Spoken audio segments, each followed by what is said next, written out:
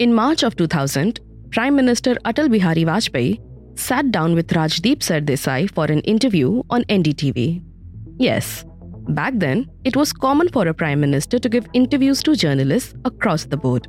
Sardesai asked Vajpayee if he felt more stable now, with 1 year of government, than he did in March 1998 when his government had collapsed.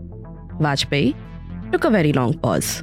Then, in his usual slow-paced, measured way of speaking, very calmly said, and I quote, "Yes, I do feel like that," unquote. Then, after another long pause, he confessed, in last March also, we knew there was no alternative to our alliance, but problems came within our own camp and not outside. In our last episode, we left off right where Atal Bihari Vajpayee became the Prime Minister of India for the first time in 1996. But fate was not on his side and he would hold the position for only 13 days. Today, we look at Vajpayee and the Bharatiya Janata Party's journey from the 13 Din Ki Sarkar to his first stable government which lasted till 2004 and the subsequent elections. My name is Anviti and let's talk about the Bharatiya Janata Party. अंधेरा छटेगा, सूरज निकलेगा, कमल खिलेगा। 20 अक्टूबर को वहां पर पहुंच करके car सेवा करेंगे और मंदिर वहीं बनाएंगे। 370 ने शंका आरोपित की थी कि कश्मीर भारत का अंग है या नहीं। 900 करोड़ का देश और 50 साल के भीतर ये दल हिंदुस्तान की नंबर 1 पार्टी बन गया।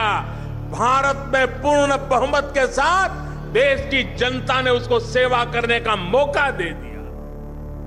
Atal Bihari Vajpayee was the boss of political Hinduism at that time. They had this wishy-washy idea of Gandhian socialism as their core principle, which was neither Gandhian nor socialist. Even Mr. Advani put enormous amount of pressure on Mr. Vajpayee not to demand or insist upon the resignation of Mr. Modi. There was no doubt that till Narendra Modi took over, the remote control came from Narendra Modi is a product of a movement. India had changed.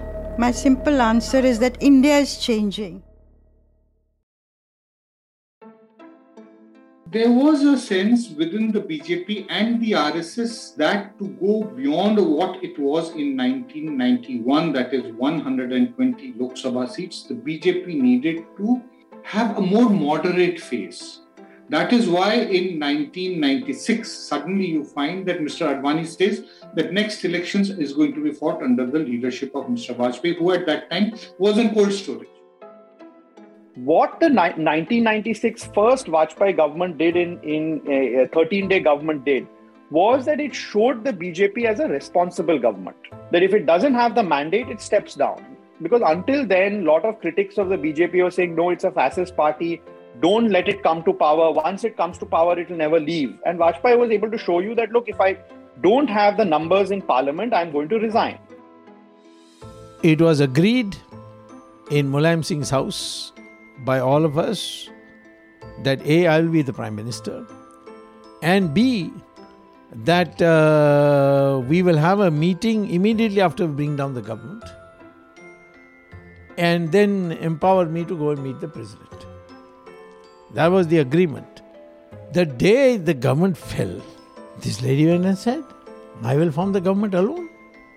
So I went to see her. I said, we all agreed that we'll sit in your house and decide who will be the Prime Minister. I'm not insisting that I should be Prime Minister because I was promised. Doesn't matter, you make anybody. But we can't go to elections. People, after that too, 13 months. That's how it fell. You know, the problems I think of Atal Bihari Vajpayee in 2002, and after that it was downhill, actually started in 1998 when he decided to go in for the nuclear test. That was the major achievement of Vajpayee. If you look at his whole career, he got in there to sit on that high table of nuclear have nations with that testing, which had been avoided by Narasimha Rao because he'd got cold feet. So you see, there are lots of theories that Arvind Kejriwal was actually working on behalf of the RSS and, all the rest of it. I don't think so. Okay. I would compare it to what happened during the emergency and the JP Andolan. I think Arvind Kejriwal, who was the brains behind it, and he's the one who went and hunted out Anna Hazare and, brought him here as the face of the whole movement. But you see, he didn't have any cadre to, organize anything at all. So when they did that whole Ramlila Maidan, sort of sit-in, who was it who did the organization? It was the RSS. They were the ones who were distributing water, who arranged the water, the food packets, brought in the crowds, made sure that everything was very orderly. There were no law and order problems, much like they helped JP.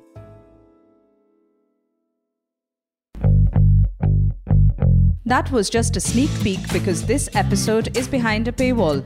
If you want to hear the entire episode and more amazing podcasts like Let's Talk About and NL Hafta, subscribe to News Laundry. Support independent media, support News Laundry.